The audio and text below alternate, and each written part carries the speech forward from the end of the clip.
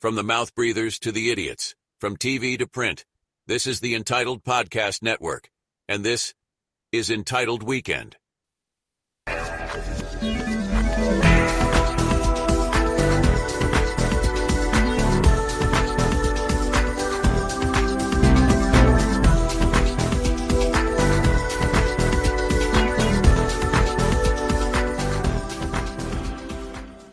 And welcome back to Entitled Weekend. And we're here with Bill, and we've got Mike Sullivan in the house from Tuck Rule Takes. And guys, last week we had a preseason game and against the Titans. And well, not last week, it was a couple of days ago. But in that preseason game, there were a couple of things that I noticed, first of all. Firstly, Bailey Zappi, not very good. And it's probably been a trend throughout this preseason with him. So, but I guess we're not the only ones who noticed that too. But really, when the media people decide to hone in on this, it's not because Bailey Zappi is bad. It's the whole team is bad. And so I want to start off with this take from, obviously, we're going to be dealing with NBC Takes Boston a lot on this podcast. First one, this one was immediately after the game, and listen to how. Just listen to this. Here we go. Not had a good summer. I would say it's been an overall a C- performance for him, simply in performance, and D- in my estimation relative to what I expected. We can get into the reasons for it, whether he's held hostage by the protection. But to me, I think the Patriots really have to have some concerns about their backup quarterback position. Additionally, when you look at the totality of their preseason, Phil, they scored 5 touchdowns, 3 against Green Bay. They scored 1 touchdown at the beginning at the end of the first preseason game, 1 early on here. They had 1 outstanding day of joint practices at Green Bay and 1 bad one. They haven't cobbled together a great amount of consistency. 2 real concerns for me, both on the offensive side of the ball. One is Bailey Zappi and the ball security that he exhibited tonight. 3 fumbles. I know one of those, it felt like, maybe it's from a blindside sort of situation, but I thought 2 of the fumbles, you've got to have much better ball security if you're going to be. Yeah. So what did you think about that? Mike, I'll let you go first about Bailey Zappi and how the backup quarterback means that the entire season is going to be in ruin. I almost feel like I got to be like Allen Iverson, being like, we're talking about practice. We're talking about a backup quarterback with a backup offensive line. Like, I understand if you want to be concerned about Zappi, which, I mean, concerned about a backup quarterback, I don't even know what that amounts to. But like, why all of a sudden is it doom and gloom? I just don't get it. And aren't these the same people who were saying Zappi should start over Mac Jones last year? Like, I just don't understand it. I don't get why it's doom and gloom because there's this major concern over your backup quarterback that may or may not even see the field. Like, why is the offense now, like you said, the offense now is completely, totally in flux now because Zappi got sacked a few times and fumbled a couple times. Like, he shouldn't even see the field, so it should just be a moot point, right? Like, I feel like I'm taking crazy pills watching these people talk about the Pats. I don't get it. You're absolutely right. It's really a situation where they're finding something to complain about because they're a little bit upset that Bill Belichick didn't put more Mac Jones out on the field and more of the starting offense out on the field. And so they're getting really nitpicky about, oh, you should really be concerned about Bailey Zappi. I'll be concerned about Bailey Zappi if Mac Jones goes down and gets injured. I'll be really concerned about Bailey Zappi and the Patriots on whole if Mac Jones goes down this season. It's just one of these things where they are grasping for that thing to be upset about and to doom and gloom on. Yeah, Bailey Zappi's been bad this preseason. Let's call it what it is. Like, I'm not saying he's a bad player. He's had a bad month. He has not played well. Those 3 fumbles, say what you will about, the offensive line in front of him. The offensive line isn't holding on to the ball for him. Those 3 fumbles are abysmal. Some of his decision-making has been very poor. One of the sacks, he ran back into the pressure as opposed to running out.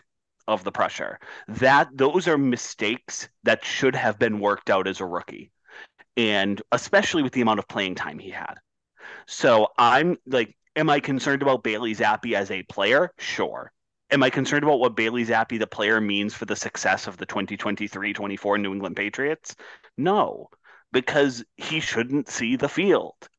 And it really dismisses some of the good things you see during the preseason. It dismisses some of the strengths that you did see starting to develop there.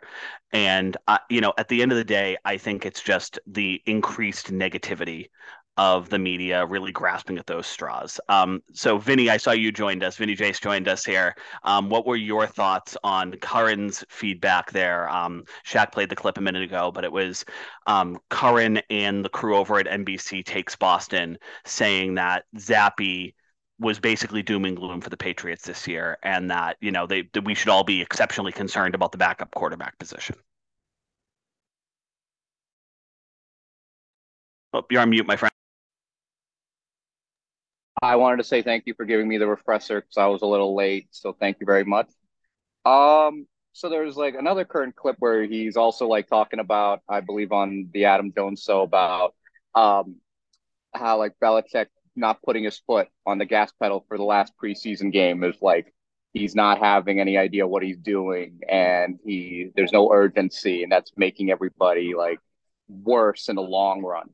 And it just strikes me as there's you don't really know until there's games played how the preseason is going to really affect anything. And we're not going to really care about the preseason in 2 weeks. We're going to say, no one's going to say, oh, I knew this team was bad coming into the preseason. The training camps have been very optimistic, and that's not just because you're comparing them to last year where you didn't really have a lot to hang your hat on after training camp.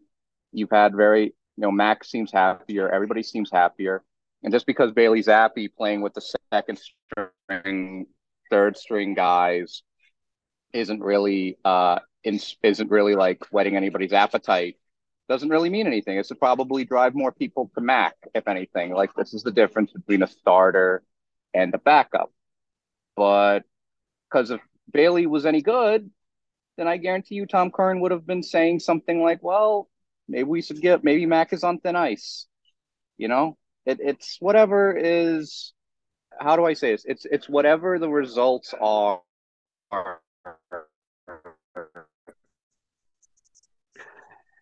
Yeah, Vinny, you cut out there at the negative end. Spin on it. Make up a result would have said, well, isn't it interesting that he took. Oh, I'm sorry. Can you hear me now? You're good. Yep, you're good. Keep going. Okay. If Bailey Zappi had a wonderful preseason, I think Tom Curran and the Greg Bedards of the world would have said, that's his name, right? Or is it Boutte? I'm sorry. Said Bailey Zappi got more snaps with him than Mac. Oh, wouldn't you want your starting quarterback to develop a rapport with this wide receiver you highly regard? Maybe Belichick's laying the groundwork for a succession plan. It would have been whatever they wanted. It wouldn't have mattered. So I don't really care. Mac's going to be the quarterback when we come to Philadelphia, and no one's going to chant. No one's going to care about preseason in about 2 weeks. I'm sorry if that's not a great answer, but no, I think you're right, and I think it's that spin of everything being a negative take. If Zappi was lighting the world on fire and they weren't playing Mac, you'd be hearing about, oh, is this an audition? And so I'm right there with you. Shaq, so we've done the round table here, but what are your thoughts on the comments from Curran and NBC Takes Boston in regards to like Zappi and sort of doom and gloom around the preseason? It's almost like you said earlier, Bill. It's like they're grasping at any type of negative straw they want to, and I don't know why they would, because people are going to listen to them anyway. But this actually segues into the next thing.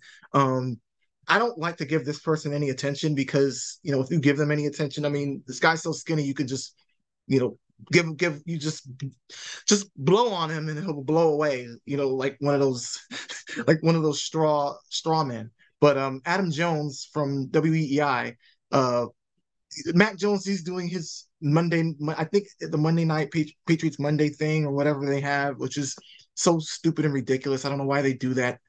But Adam Jones is on there, and Mac Jones just had an unbelievable comeback. And I wish more Patriots can do this type of thing to these people, because this is exactly what they deserve.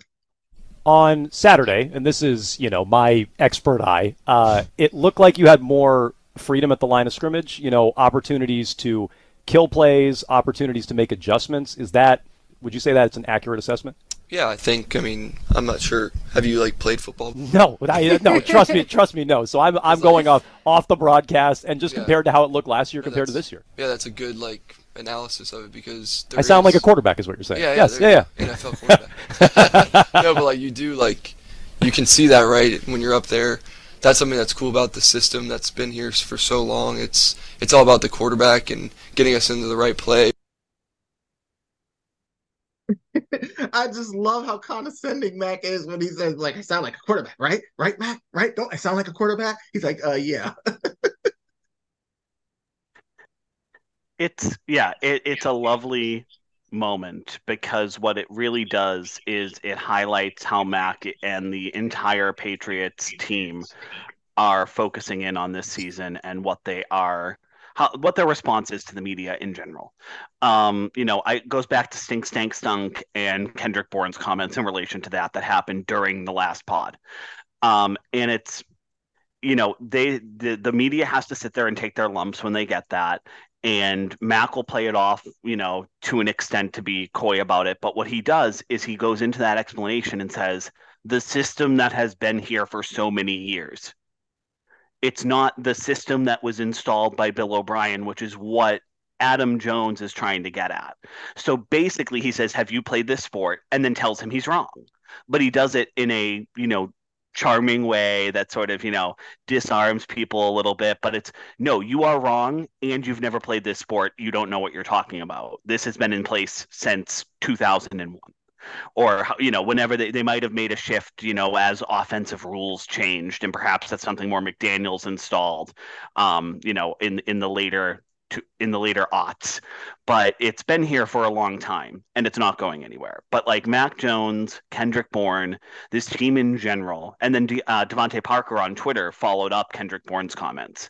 So especially this offense, but this team on whole is clapping back at the media a little bit more than we've seen in previous years. And I think it's that the anger, the coverage has gotten worse, and so the anger has built over time.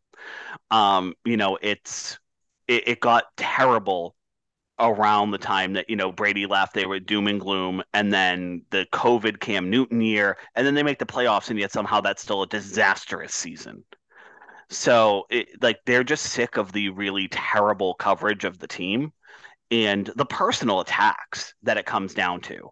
I mean, Ben Volen has made personal attacks at Mac Jones, as have several others. The Stink, Stank, Stunk is Giardi making personal shots at the talent in the wide receiver room. It's the attacks have gotten personal, and it's a bridge too far. When I don't feel like this room can, I don't feel like this room has enough, to get there. That's a different commentary. But when you're saying that the wide receivers in that room are Stink, Stank, and Stunk, you're going too far. When you're questioning somebody's toughness, you're going too far. You're spindly Adam Jones, who resembles the fish from SpongeBob with paper skin and glass bones. And you're the one questioning people's toughness, or you're the one questioning people's ability to play a sport that would break you in half a second. There's a difference between criticizing a team and criticizing an individual. And I think what has happened in large part is that we've crossed that bridge with the media, where they have gone much too far on the personal end. Yeah, I mean that, and you can hear it, because Adam Jones, he thinks, and you can tell because he's retweeted everybody who has criticized him over this clip, myself included. He's sitting there, he thinks that Mac Jones was giving him some sort of props, oh, good point, that you understood that. But if you listen to it, like we all just did, Adam Jones, to start his little thing, he says, in my expert opinion, blah, blah, blah. And then right when Mac Jones goes to respond, he goes, wait, I'm not sure. Have you played football before? He's asking to clarify because he doesn't know who you are. He shouldn't know who you are because you mean nothing in the grand scheme of his life. Exactly. So I think we all we all love this because we see the comment for what it is. But Adam Jones, because then Mac Jones, like you said, Mac Jones goes, oh, well, that's an astute observation, good point, X, Y, and Z. And it's like he's not saying you're smart. In some way, he's kind of saying it in jest. That's why he's like, wait, have you played football? Because you said your expert opinion. I don't know who you are. It doesn't really seem like you know what you're. Okay, here, let me tell you exactly what's going on.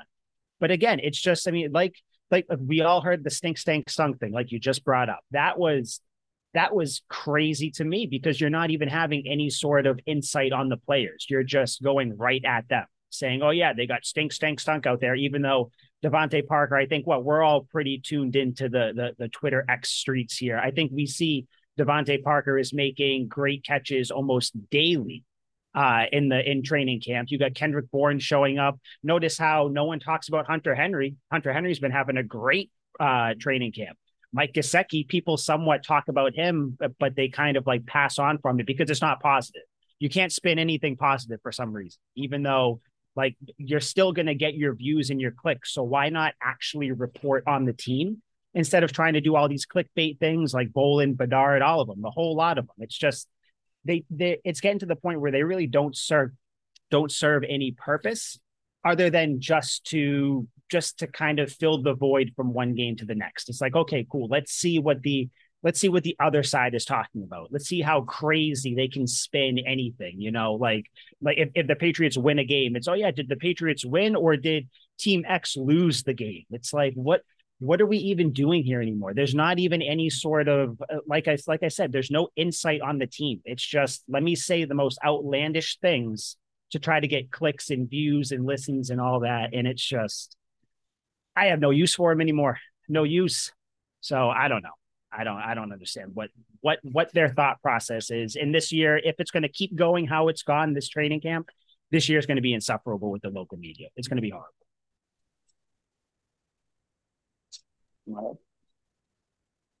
Am I up? Yeah, go ahead, Vinny. It's my. Oh, sorry, I didn't want to step on anybody. That's why I was asking. I'm sorry. Well, it's gotten worse ever since Brady left, and I think that's not just because we're not going to win Super Bowls anymore. I think it's gotten worse because, well, I don't remember wide receivers, offensive linemen, linebackers, quarterbacks, everybody else kind of being under the microscope because I think Brady and Belichick were the subject of most of the ire. The immortal tweets of that's on Brady or, oh, Gronk should have caught that. He lost a step. You guys can still hear me? Yep. Sorry about that. So like now all the attention is on the Devontae Parkers and the Kendrick Bournes and the Hunter Henrys of the world. And I'm sure it's not fun to be criticized for on a personal level. And I could be wrong, but I saw a tweet where it's like somebody said, Adam Jones was interviewing Mac Jones wearing a Bailey Zappi jersey. And I'm saying like, yeah, that sounds like edgelord stuff. Sounds like you would want to do that. Everyone's so patronizing, and it's not just you're struggling or, hey, I'm noticing, you're looking a little better, but, Gesicki has a dislocated shoulder. Are you worried about how you going to develop a rapport with them in the regular season? It's never anything like that. It's never what's the word? Constructive. When you could be constructively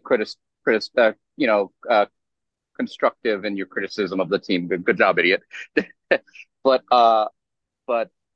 they don't want to do that. They want to insult their manhood, essentially. And I don't really like that very much. I don't like Adam Jones hasn't done anything in his whole life that required as much effort as fucking even the guy we're making fun of right now, Bailey Zappi.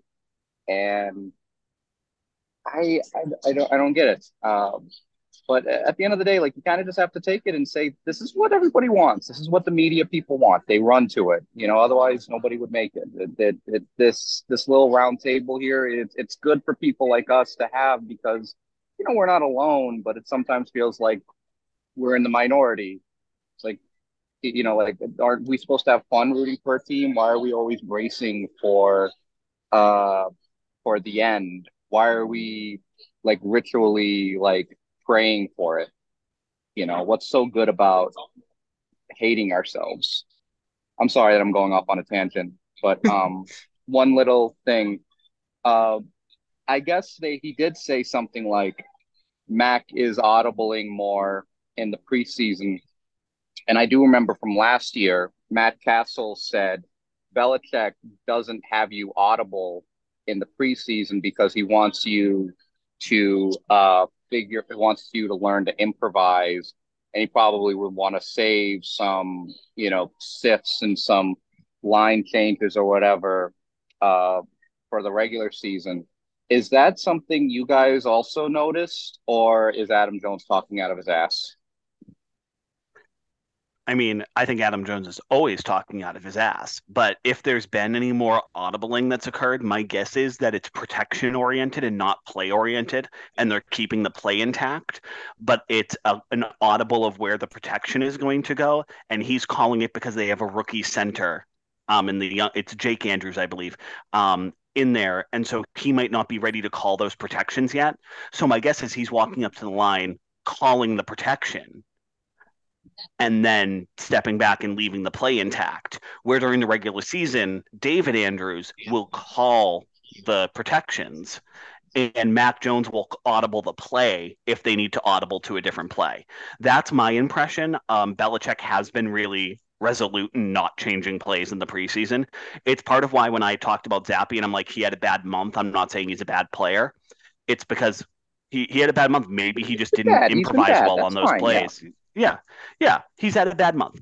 Maybe he didn't improvise well. We'll see what the result is in terms of like the quarterback setup and everything with the roster. But yeah, I think it's probably Mac calling the protections to try to, keep himself, in a good position to be able to improvise behind a line that's addressing the right blocks at the right places. Yeah. And the thing, again, sorry. No, sorry. No. I was just going to mention that I think basically the same thing that everybody else was saying. Doesn't seem like they're really audibling that much. I think probably the one thing that Adam Jones is talking about, it was that when they were at the goal line and Mac audibled out into a run, and it was the one touchdown that they scored, and everybody was everybody was saying that was a play that Mac Jones audibled out of into the run. That's probably the one thing Adam Jones saw. And then his simple mind was like, oh, Mac Jones is audibling all the time. And now he's getting all this stuff. Let me ask him about it. And it was probably just like one or two plays, but Adam Jones sees one thing, and then all of a sudden it's like, can't really think for himself. So he's like, oh, he audibled once. He must be doing it all the time. Let me ask him. So that's my thought process. I think those are, both of you made wonderful points, and I agree entirely. In the defense of, I hate defending Adam Jones. I really do. Please don't get mad at me. You're gonna have to get, if you're gonna defend him, you're gonna have to get off this podcast. I'm just letting you know. But you have very small doses in preseason. So if Mac Jones is out there for say three possessions and you hear two audibles, your brain is gonna think maybe there's a little maybe there's a little philosophy change. But it is interesting, like, because I believe it was the Fib. He's said that they have this this scheme that they haven't changed in 2 decades. Am I correct? Correct me if I'm wrong, because I'm trying to recount what you just said.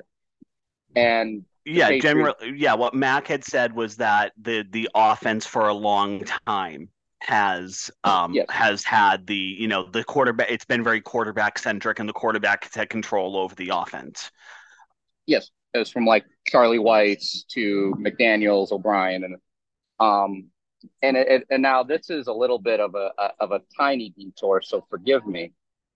I think that is kind of indicative of what the Patriots, how they've been running operations, where people kind of have always been clamoring for who gets hired nowadays as like the offensive guru, the Mike McDaniels types. And to be nice, there's some successful offensive gurus, Kyle Shanahan and Sean McVay.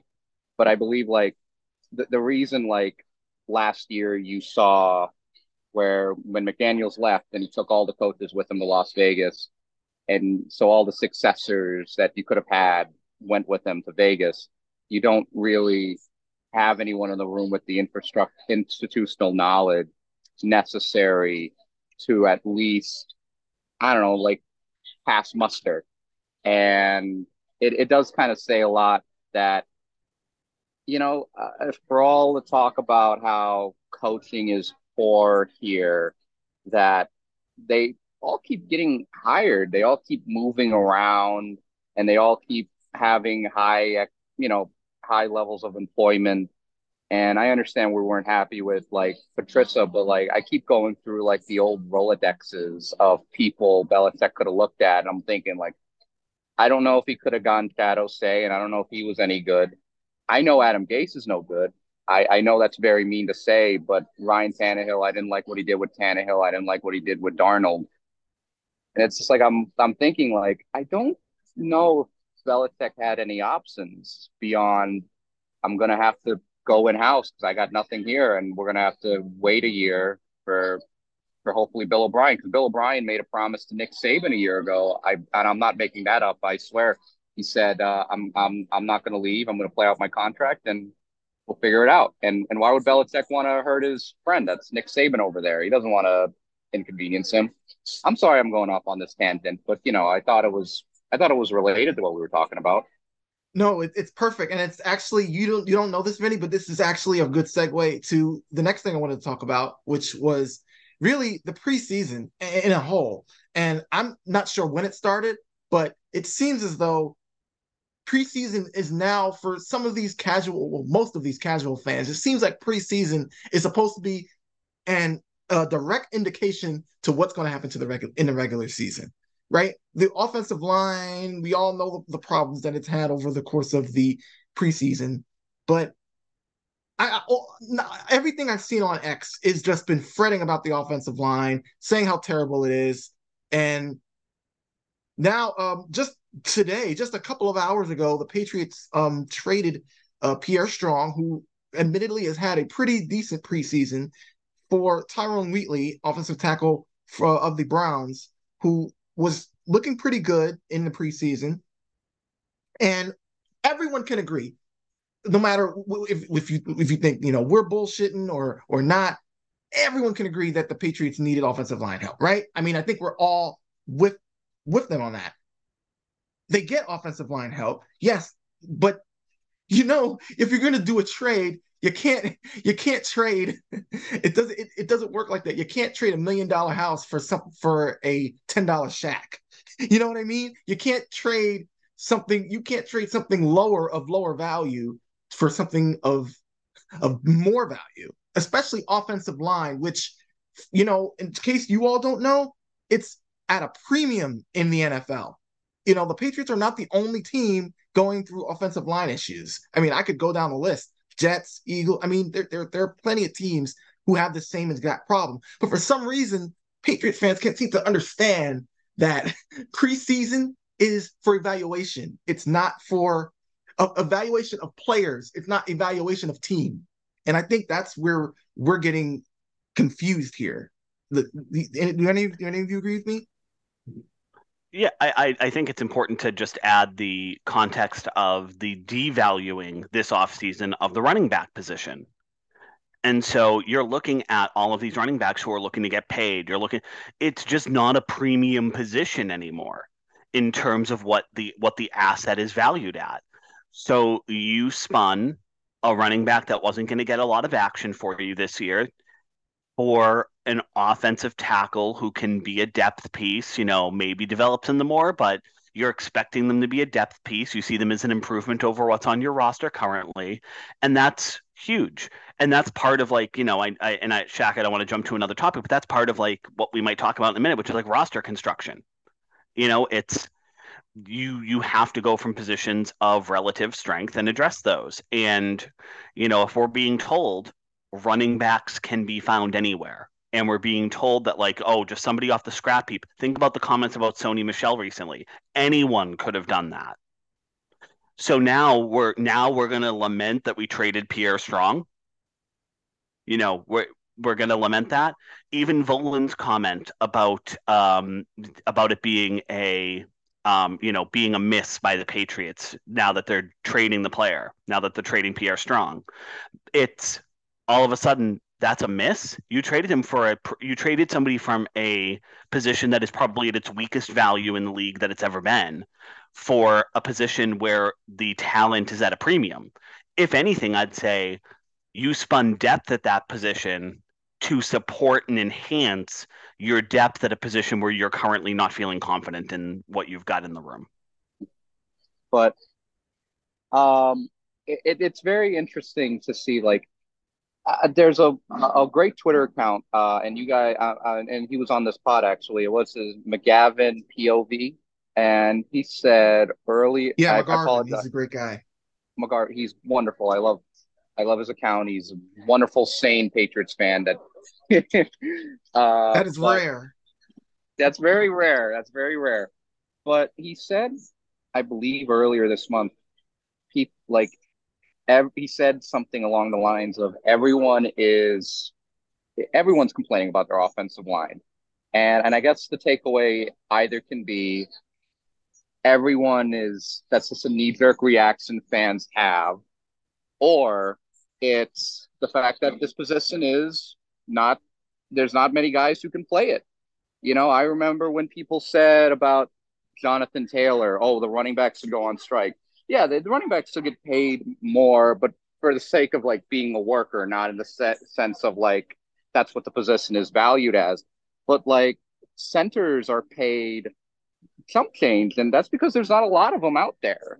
There's not a lot of good linemen, and like you're suddenly like hand wringing over, Riley Reef rolled up his ankle, and then you're doing the calculations in your head. Oh wait, so then that means X is going to play for him. Oh, we're in a lot of trouble, and that's the story for a lot of these teams. That's the story for the Jets. The Jets don't have a good offensive line. That's the story for the Dolphins. The Dolphins are at the mercy of Tua. Tua is either going to his issues are, I can't string together two good halves of the season, or I can't stay on the field. And my coach doesn't want to run the ball to protect me, so I'm in a lot of trouble here. And I don't know how you get mad at Pierre Strong, who had a okay rookie year. He had a very good game against Arizona on Monday night. He was a good third string back, and you flipped him for an asset. And he wasn't going to see a lot of playing time with Ezekiel Elliott. And Ezekiel Elliott's going to be blocking. He's going to be running pass plays, and he's going to be a red zone back. There's not a lot of places for the guy to play. And it's like, what if injuries happen? Well, injuries always happen. And what are you going to do? You need an offensive lineman more than you need you need a first string offensive lineman more than you need a third string halfback. And I don't see how this is a whiff. It was the fourth round, and you used him as an asset. That's fine. All right, I'll relinquish the floor. No, I mean, I have really nothing else to add, just other than the fact that it's the preseason. Coaches run plays they want to be seen. Belichick said it after the first game. If the preseason was that crucial to the regular season, then the Ravens would have won the Super Bowl the last 4 or 5 years because they were undefeated up until this week. And then as for the trade, I mean, cool. Pierre Strong was a fast fourth round, running back. Awesome. But I'd rather have depth at the tackle position. And it's not like Stevenson, Zeke, Kevin Harris, and Ty Montgomery, JJ Taylor. They exist too. So, you have a position where you have a bunch of depth to a position where you need depth. It's a win all around. So I have nothing else. It's very interesting. Now, the preseason has kind of been devalued to the point because, like, way back in the olden days, we used to have 6. Now we have 4. Now you have 3. Then you have the contact kind of being a touchy subject on in training camp because we want to keep players safe. I understand. That's fine. It's fine. I get it. It's a very delicate situation to getting players to prepared. because I remember the first time we had the 3-week preseason game, Damian Harris in week 1 got hit really hard, fumbled the ball, and somebody pointed out that like this is kind of the drawback of contact being de-emphasized in practices, because it doesn't condition players to take hits like that or practice ball security any better. And the preseason could just be whatever we want to see, the quarterback competition or the competition at running back, wide receiver, offensive lineman. That's probably taking place behind the scenes at training camp more so than in the preseason games.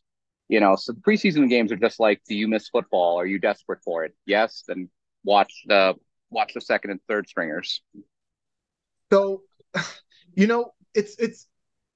we wish that it was easier to scout media people, because Ben Volen, of the Globe, barely holding on to anything. Just immediately after the trade comes out, not even I believe 10 minutes after the trade comes out, he comes out with this unbelievably idiotic take, which shouldn't be a surprise to anyone who follows Ben Volen of any length. Says 4th round running back should be relatively easy to scout and should make an immediate impact. Another draft whiff by the Patriots. And what I love so much is that he got ratioed to hell, and a lot of people pointing out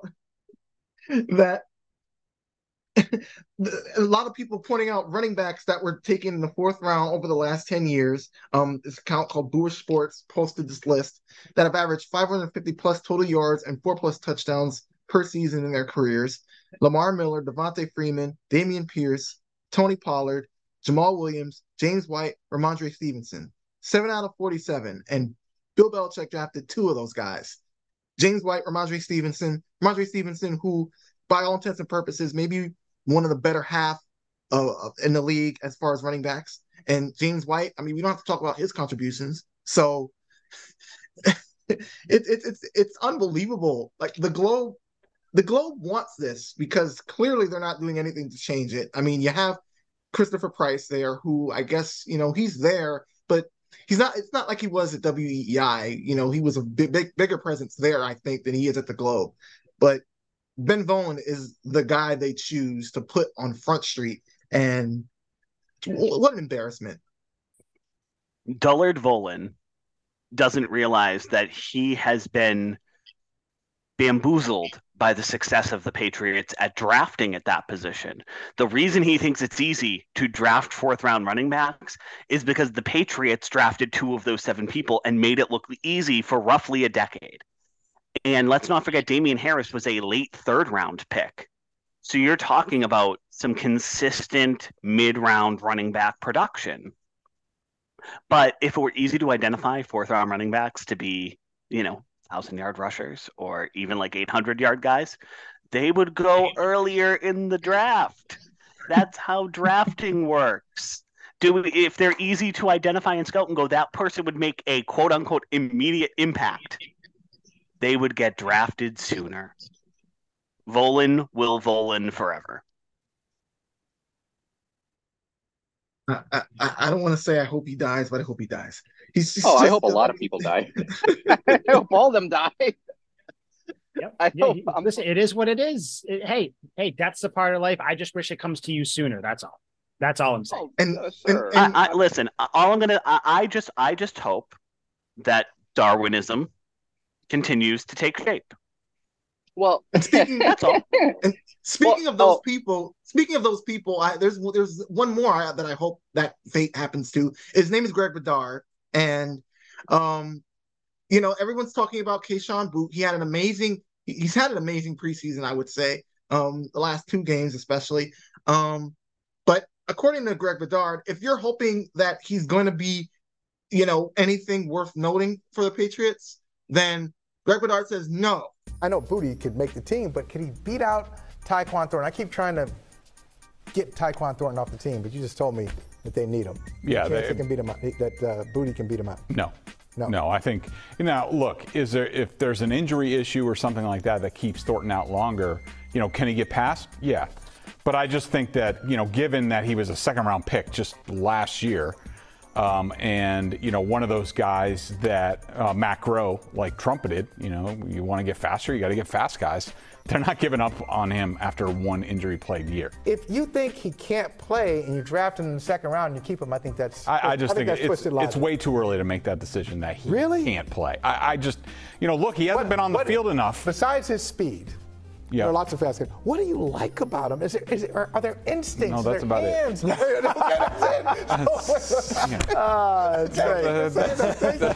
I appreciate it. You made my night. Okay. Yeah. That's all I got to say. Yeah, no, but look, if I still think Thornton, if there's any battle for a quote-unquote roster spot after the first three, like Phil pointed out, it's probably Demario Douglas is number 4, Thornton is number 5, and Booty would be on the team as the 6th guy. And, look, I've given him on Booty. I don't think he's that good. Now, could his health get better a year from now? I don't see the explosion on the outside. The only thing I see, he reminds me of Chris Carter a little bit, which is, not a bad. All he does is catch touchdown passes and convert third. He's a possession receiver. But if you're hoping that Kayshon Boutte, you look at the list of former LSU wide receivers and you think he's going to be that explosive guy for the Patriots this year, not a chance. I have no words. He reminds you of Chris Carter. He reminds you, and then in the middle of that, he's like, "Oh, that's not a bad thing," but he has to make it a bad thing because he's already deep into the take. That he has to make it has to be negative because you're comparing him to a Hall of Famer, that's obviously a positive, but it can't be a positive because you want it to be negative. Oh my God. It's just, and that show, Michael Holley, you've fallen very far. And to just, I'm really disappointed in you. It's so sad. All of these people who what, again, I said this last week, who watches this intently and is ready to see. I can't wait to watch BST, Boston Sports Takes Tonight, whatever the hell that show's called. My favorite part of it is that Belichick made the comments about Booty being explosive, and so very ironically, Bedard tried to beat the Booty, and Belichick beat Bedard's Booty as a result, and I love it.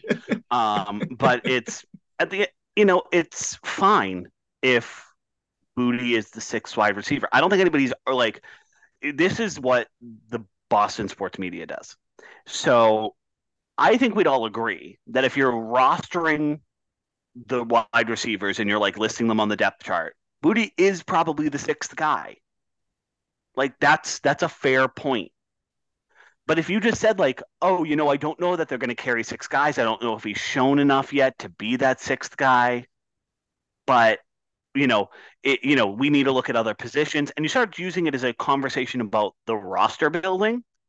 That's an insightful conversation people could have. That's beyond Bedard's capability. That's beyond any of their capability there. Instead, it's this guy must suck because if he's 6th on the depth chart and we've said stink, stank, stunk, and we're all going to stand by that, then he must be putrid. And no matter who we compare him to, he could be the 2nd incarnate of Randy Moss. But if we're going to say that he's 6th on this depth chart, then he sucks and blows, and we can't have conversations about just a good deep group of wide receivers. We're just going to talk about it as if 6th equals terrible. And really 5th and 4th and probably 3rd, 2nd, and 1st all mean terrible. It's very interesting that you made a lot of good points. It just because you're 6th on the depth chart doesn't inherently mean you're not any good. And he was just compared to Chris Carter, and that's supposed to be a slant, obviously, but I don't know how.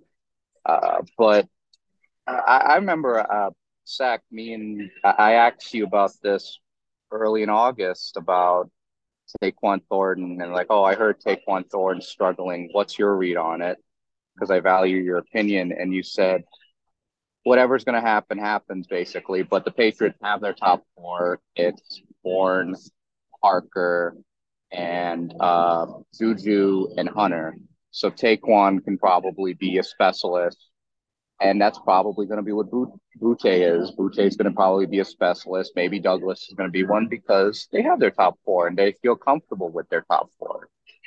So just because you're not going to get the instant gratification that he's going to have this like monster first year. I'm bummed he probably won't have that, but I don't think that inherently means he's bad. You know what I mean? And I kind of look at this room, this wide receiver room, and I see a lot of fun guys that have high upside. And I would be floored if we're looking at each other 3 months from now saying, I can't believe all of them were bad. It doesn't seem like that's going to be the end here. Everyone looks very confident.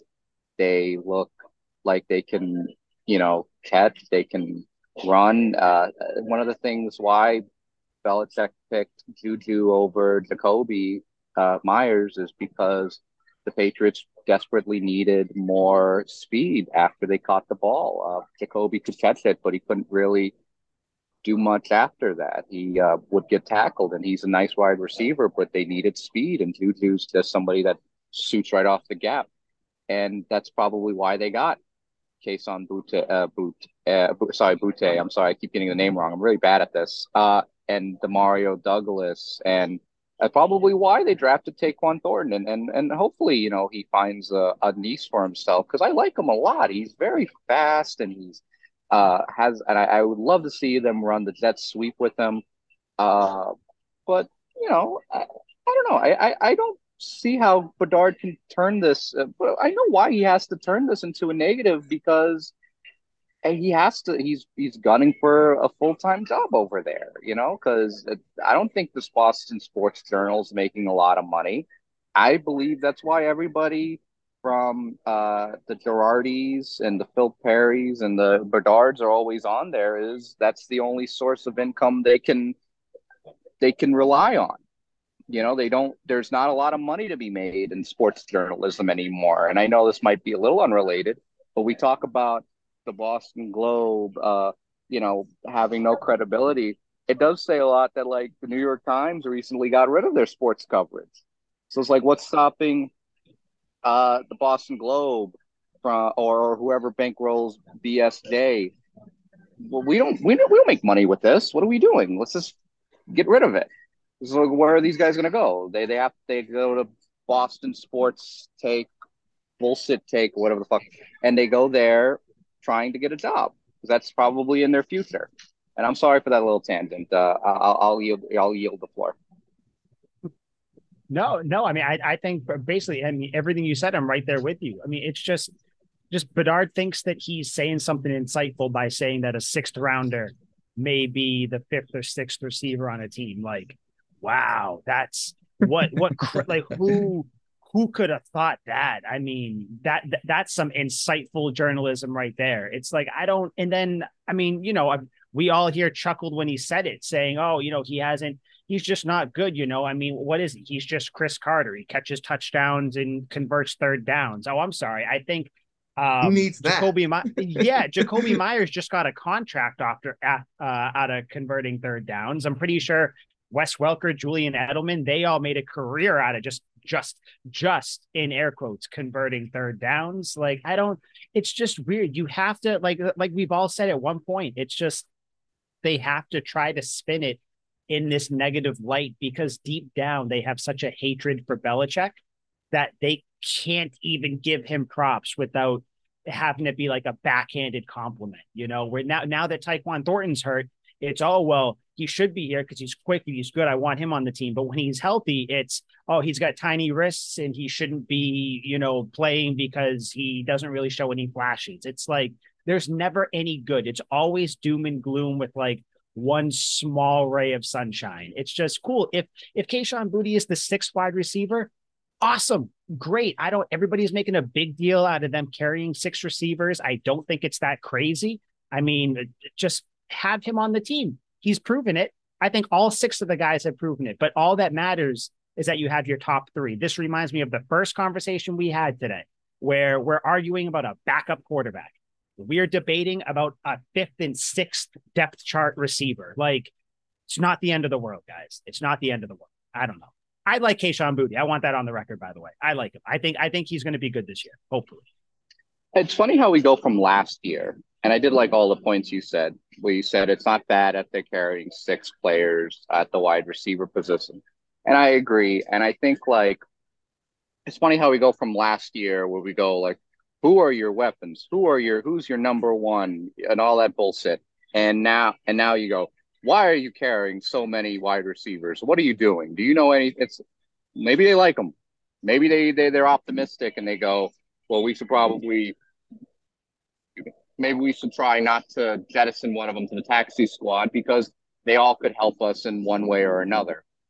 And by the way, the people talk about the Patriots drafting as if it's easy. Like they've drafted a lot of good players. Like it's funny how like we get bad grades for drafting, but like 2022, I understand it wasn't a banner year for us, but like all of the players, most of the players we drafted, I could point to and say, oh, they helped us win at least one game.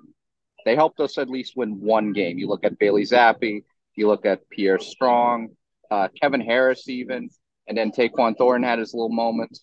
Cole Strange, obviously, and it's just from like top to bottom. These guys at least helped us win, and so like I think what we're seeing is it, at least these are good problems to have. Well, you don't have a dearth of talent. You have maybe a surplus. And I understand that the schedule is very tough this year. I understand that, we don't have, the immortal Brady as quarterback anymore and that expectations need to be lowered. But just because, you know, we don't, we're not going to glide to 12-4 every year doesn't mean that uh, there's no reason to be optimistic and to look at it and go, I think this offense is going to flow very smoothly. I think everything's going to run in order. I think we're going to have better communication. We're going to have we're going to have better blocking. We're going to have better. I hate saying play calling because it sounds like people just say run the play that scores us points, and but what I mean by play calling is we're going to have probably better situational calls, maybe not so much relying on the bubble screens, and I think we're going to have a lot more fun this year. You could see it on their face. Everyone's happier. And that can't be nothing. I don't think anybody was happy last year on offense. I don't remember Mac Jones smiling. I don't remember Devontae Parker saying, being this catty with the media. And it's all in good fun. They're not like what I would do, which is like scream at them like a slobbering psychopath and saying, Chris Gasper, fuck you. You give me serial killer vibes. Mark Dondero, shake your head a little less. No, shake your head more. But they're having fun. They're going back and forth. It doesn't breed insecurity. It breeds confidence. So, like, we're better than what you people say we are. I would have been understanding if they said, "Ooh, insecurity." If Devontae Parker pointed at something, it would have been funny. If he pointed to Ben Bolin and said, "Hey, I'm sorry about that DM I gave you about Mac Jones. My bad." But that would have been funny. But I would have understood it. Like, oh yeah. See, you're a little too much, Mr. Parker. You shouldn't do that. But I don't get it. He might only be Chris Carter. Keep going back. What, the Philadelphia Chris Carter? What are we talking about here? Well, listen, we need touchdowns. We need better red zone. I'll take either or. He looked cooler as an Eagle. He did look cooler, but that's true. I like those jerseys. Now I have to hate the Eagles because they stole a Super Bowl from me. But Randall Cunningham is one of my favorite running backs, and I have an affinity for fat, curmudgeon-y old men like Buddy Ryan, who are just like, yeah, I pay people to hurt players. Well, what of it? That's so terrible. I understand. We just had Bounty Gate with the Saints. I understand. I'm sorry. I know that's mean. It's just funny. It's such an old man. But yeah, it's weird. But we had a lot of problems in the red zone this year. We couldn't communicate. We couldn't do much of anything because just everything was off and everything seems a little better. And I think the Patriots won't be a 20 to 20-yard line team. They will be able to get to their bread and butter with Ezekiel Elliott in the red zone, who is a much better red zone back than Damian Harris. And I do believe that they'll everything will just flow smoother. Now, hopefully the offensive line stays healthy. And that's the story, like I said, of every team. Like, yeah, I don't like Stuber, but no other team has a backup tackle or guard that's just like, oh, I feel so secure if something happens and he's in. I'm going to yield the floor again. Vinny, you got these tangents, man. I mean, your brain is like going 100 miles an hour. But the last thing I wanted to talk about with you guys about, and we'll talk about roster construction next week because I think then we'll have a better idea. Because doing research is actually a good thing. Unlike these media members who fly off the seat of their pants, I think it's better to have more information on things before you talk about them. A novel concept, I know. But the last thing I want to talk about is, now that we've talked about NBC Takes Boston and how terrible they are, and of WEEI got a little bit of love too, but also the broadcast, the preseason broadcast, it's has the regular guys, Bob Sochi and Scott Zolak, who call the radio games. God, it's terrible. I just can't. And an example of this is this clip from Ronnie Perkins, who puked on the field, and you got the TV crew laughing about it. The temperature is 103 degrees on the field. I think it's a little bit inappropriate. Listen to this. They may face the same situation with him banged up. But that's the thing, about 4 p.m. on Tuesday. Yeah, so and he still got up and made the tackle. So it's almost so unprofessional that it's not just the print side, it's not just the television side, it's the entire all-encompassing media that's just absolutely terrible and irredeemable. Yeah, it's coming from everywhere. I mean, Zolak is on 98.5, so he's just bringing that mentality to the broadcast. Oh, I thought you were going to say he was on cocaine. Which I mean, I don't. That doesn't even need to be said, does it? I'm pretty sure we all know. We all can see it. Yes. Yes. But it's just, and let me just get this out of the way. I am Ronnie Perkins' #1 fan. You will not find someone high. I have him. He's coming back, defensive player of the year this year. Let's go. But obviously, I say it in jest a little bit, but I do actually like him. I hope he can show up, at least make the team. Just give me that, make the team. But yeah, it's one of those things where, you look at it, you see him throw up on the field. It's like, it's easy to sit there and laugh about, he's a fringe player throwing up on the field. Can't, is he going to make it? We'll see what happens, blah, blah, blah. But it's like, for a player to do that on the field, obviously something's got to be going on. Like you said, it's hot. They were talking about it because I believe it's a new turf now that Tennessee has. So it's a little bit quicker. It's a little bit hotter there as well. So, I mean, it's something that, you can, if you want to chuckle about it, laugh about it, make your jokes or whatever, do it off air, do it on the commercial break or something, kind of talk about it and be like, very simple, be like, oh, it looks like, I don't know what's going on with Perkins there. It looks like he kind of threw up a little, but hey, he still made the tackle. Hopefully that helps him get on the 53-man roster, then move on. Like, it's just like we keep saying, every single comment about this team, it's a negative thing, you're making fun of a player or a coach or a decision or something. It's just, there's no constructive criticism or even constructive compliments anymore. It's just, everything is meant to bring everybody down. And I don't want to have to watch these games on mute, but I mean, it's getting to the point where I'd almost rather listen to Tony Romo than listen to Scott Zolak. Oh, gosh. I know. I can't believe I said it, but that's where we're almost at. But either way, regardless, when it's all said and done, Ronnie Perkins, he's building the Hall of Fame career starting this year. Mark my words. Do you really like Ronnie Perkins? I never got a read on him. You like him? Like, do you think he'll be a starter or he'll contribute? Or so it kind of started where he got drafted. I kind of saw people talking about him, so I looked up some of his. I didn't do any research. I'm not a actual big J journalist, but I did YouTube clips. Kind of looked up, seeing what people were saying. I just kind of I got enamored by his potential. And I pushed so hard for him the first year that when he got injured, I kind of just kept going with it. And, when I say that I love him, I'm his favorite fan. Some of it is said, like I said, in jest, but I do genuinely think that he can produce if he stays on the field. I mean, you saw in the sack that he had. He got good push, spun off the block, and then made the tackle. I mean, granted, he's not going against full-fledged starters, but still, I think he has a place on the team. And I mean, it'd be a nice story. Someone who first year hurt, second year hurt, he comes back, makes the roster.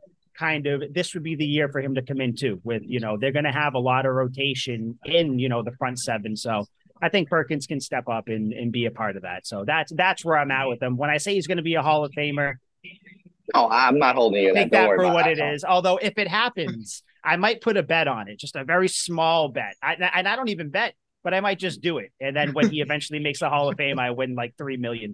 But yeah, I like him though. I like him. I think he'll be good if he can stay healthy. I hope he stays healthy. I last preseason I saw him and I liked him, and I was kind of bummed that he was on the practice squad. And I guess like the running theme, like that explains my philosophy, my view on preseason is if you see somebody play good in the preseason, you're better off betting that they're going to get demoted the next day as opposed to promoted, because what you're seeing is not what they saw every day in training camp. Poor Ronnie Perkins, and I don't mean that as a joke. It's not fun to be all in pads, and I don't think that uniform fabric is very receptive to heat. And it's 95 degrees in Tennessee, and you're sick. And that poor guy who got tackled too. That's probably a very scary image of this guy drenched in his own, barf running at you. Like that's not a fun image. And I'm sorry, I know that's not fun to say. I do. It's football. Like this poor bastard Ronnie Perkins is so. Like I did think for a second, like, oh, they probably should get him off the field because these guys are. This isn't fun. They're going to get heat stroke. And I know that's a buzzkill comment to make, but everything about Scott Zolak kind of screams unprofessional, and to pivot a bit, like he steps on calls. He steps on calls with that loud, grovelly, overbearing voice, and it ruins call. Like, remember when Gronk caught that touchdown in Super Bowl 49 over, what was it, KJ Wright? You're saying a 6-foot tight end on a 6'2" linebacker. Oh, baby. You're like, oh, shut up. It's like, and I'm just saying, God, Gil Santos would have been so much better. Gil Santos. Like, I understand, like, the Red Sox radio guy, Joe Castiglione, is like, you feel like you're being white noise to sleep. A swing and a pop-up by Millar. Down to the line, he's out. Red Sox lose. Like, at least he's not stepping over the call. He's letting the game happen. You're not the story. You are the narrator. So when Marcus Jones is running into the end zone against the Jets, don't say, now they're warming up the buses. Just shut up. Just let the play. Whatever happens. That line's annoying. Oh, I want to kill myself. But I want to kill myself anyway, but he doesn't help. But it's hard because whatever happened to being quiet and just narrating? Whatever happened to Kurt Gowdy? It was Kurt Gowdy who said when Yaz got his 3,000 picks. Let the moments happen. Let them happen. Dick Enberg, I understand maybe you guys don't like him, but at least he let the moments happen. Pat Summerall, I understand when he was at the end, as Ironhead said, it is a weekend at Bernie situation, but he let the moments happen. John Elway wasn't talking. John Madden wasn't talking about the turducken when Brady was driving down the field in Super Bowl 36, or when Santonio Holmes caught the touchdown in Super Bowl 43. He was letting the games happen. He was very professional. And like even the best guys that I have to name for this job, like Chris Collinsworth is one that gets a lot of praise. Even he steps on moments. He stepped on the moment when Brady's making the comeback. And I looked into his eyes, Tom, and tell me he had nothing to do with deflating those footballs. Like, my team's down 10 points in the Super Bowl. I don't want to hear about this right now. Why did you save this until the end? And then, Tony Romo is obviously like talks exponentially, that's constantly, but I'll be nice to Tony, and I understand that's not a good thing to say, because I don't. Tony's overbearing too, but at least I could tell there's love there. There's an interest. And I don't feel love of the game with Scott Zolak. It's just overbearing. The worst. I'll never forgive him after the Malcolm Butler interception, Super Bowl 49, where he's like, "I can't believe the call. I can't believe the call." Like, you're supposed to be celebrating, and you're saying, "I can't believe the call. I can't believe the call." Yeah, Gino. I know Gino would not be celebrating. He would have been celebrating and not talking. Oh, I understand. Like, I was way too young for Super Bowl 36. I was, what, 5? So I get it. But when I go back to that, when I listen to those clips, the joy that's in their voices, and Gino Cappelletti's just laughing.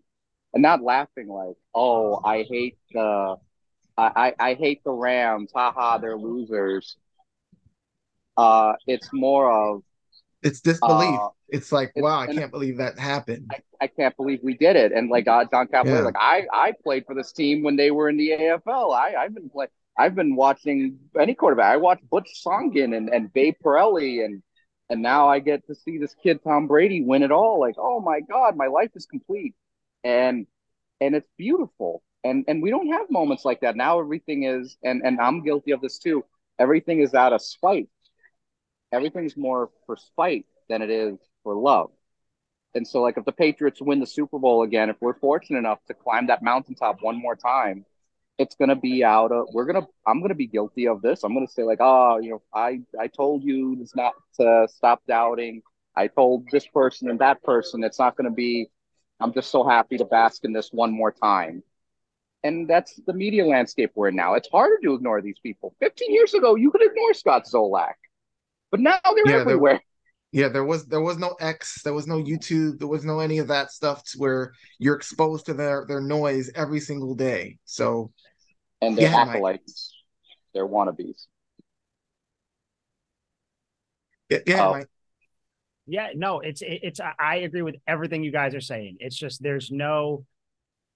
you're just trying to get the sound bite out there. Like I'm a professional wrestling fan, and the one thing about that is when things are happening, the announcers always just like let it breathe. I know it's all script, so obviously they know it's coming, but that's how it should be. When someone wins a championship, someone does something, someone big wrestler returns, something like that.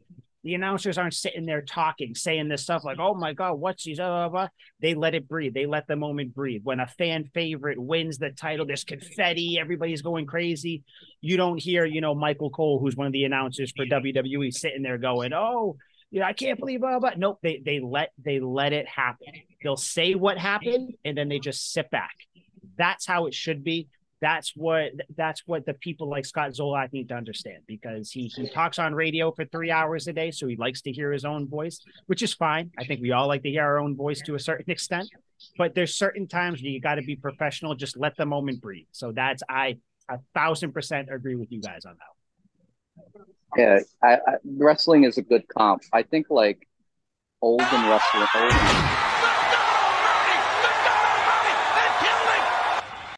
Oh, good old JR. Oh, what a call. What a call.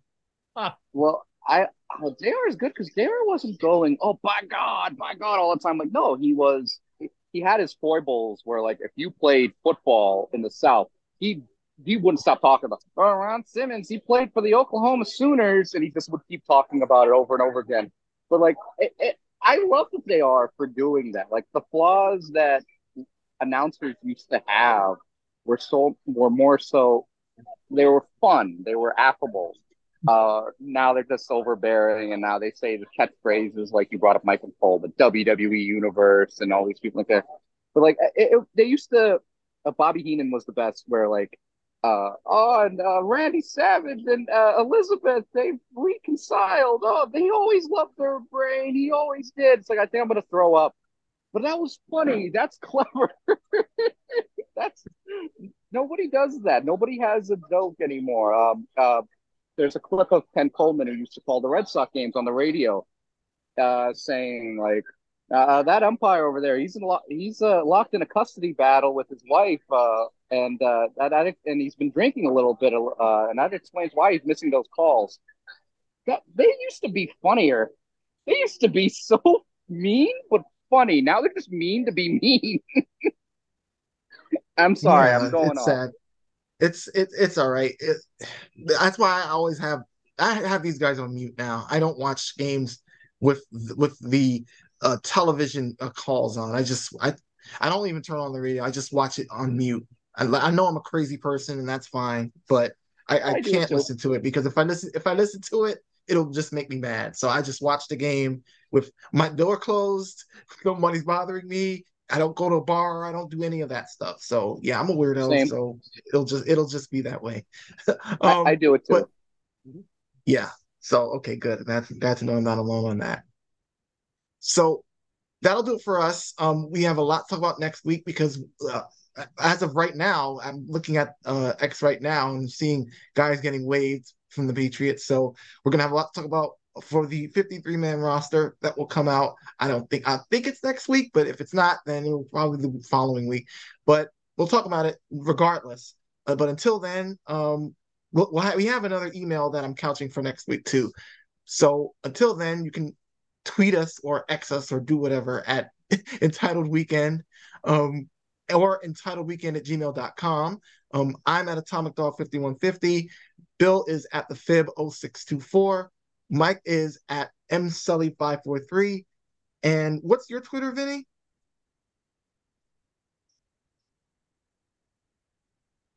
Oh, well, he's on mute. But I got it. His Twitter is Sailboat Studios. So I managed to find that. So Yeah, sorry until about that. next, I was on mute. yeah, it's okay. I managed to find it while you were in that where you were in that mute hole. So until next time, don't be a bedard.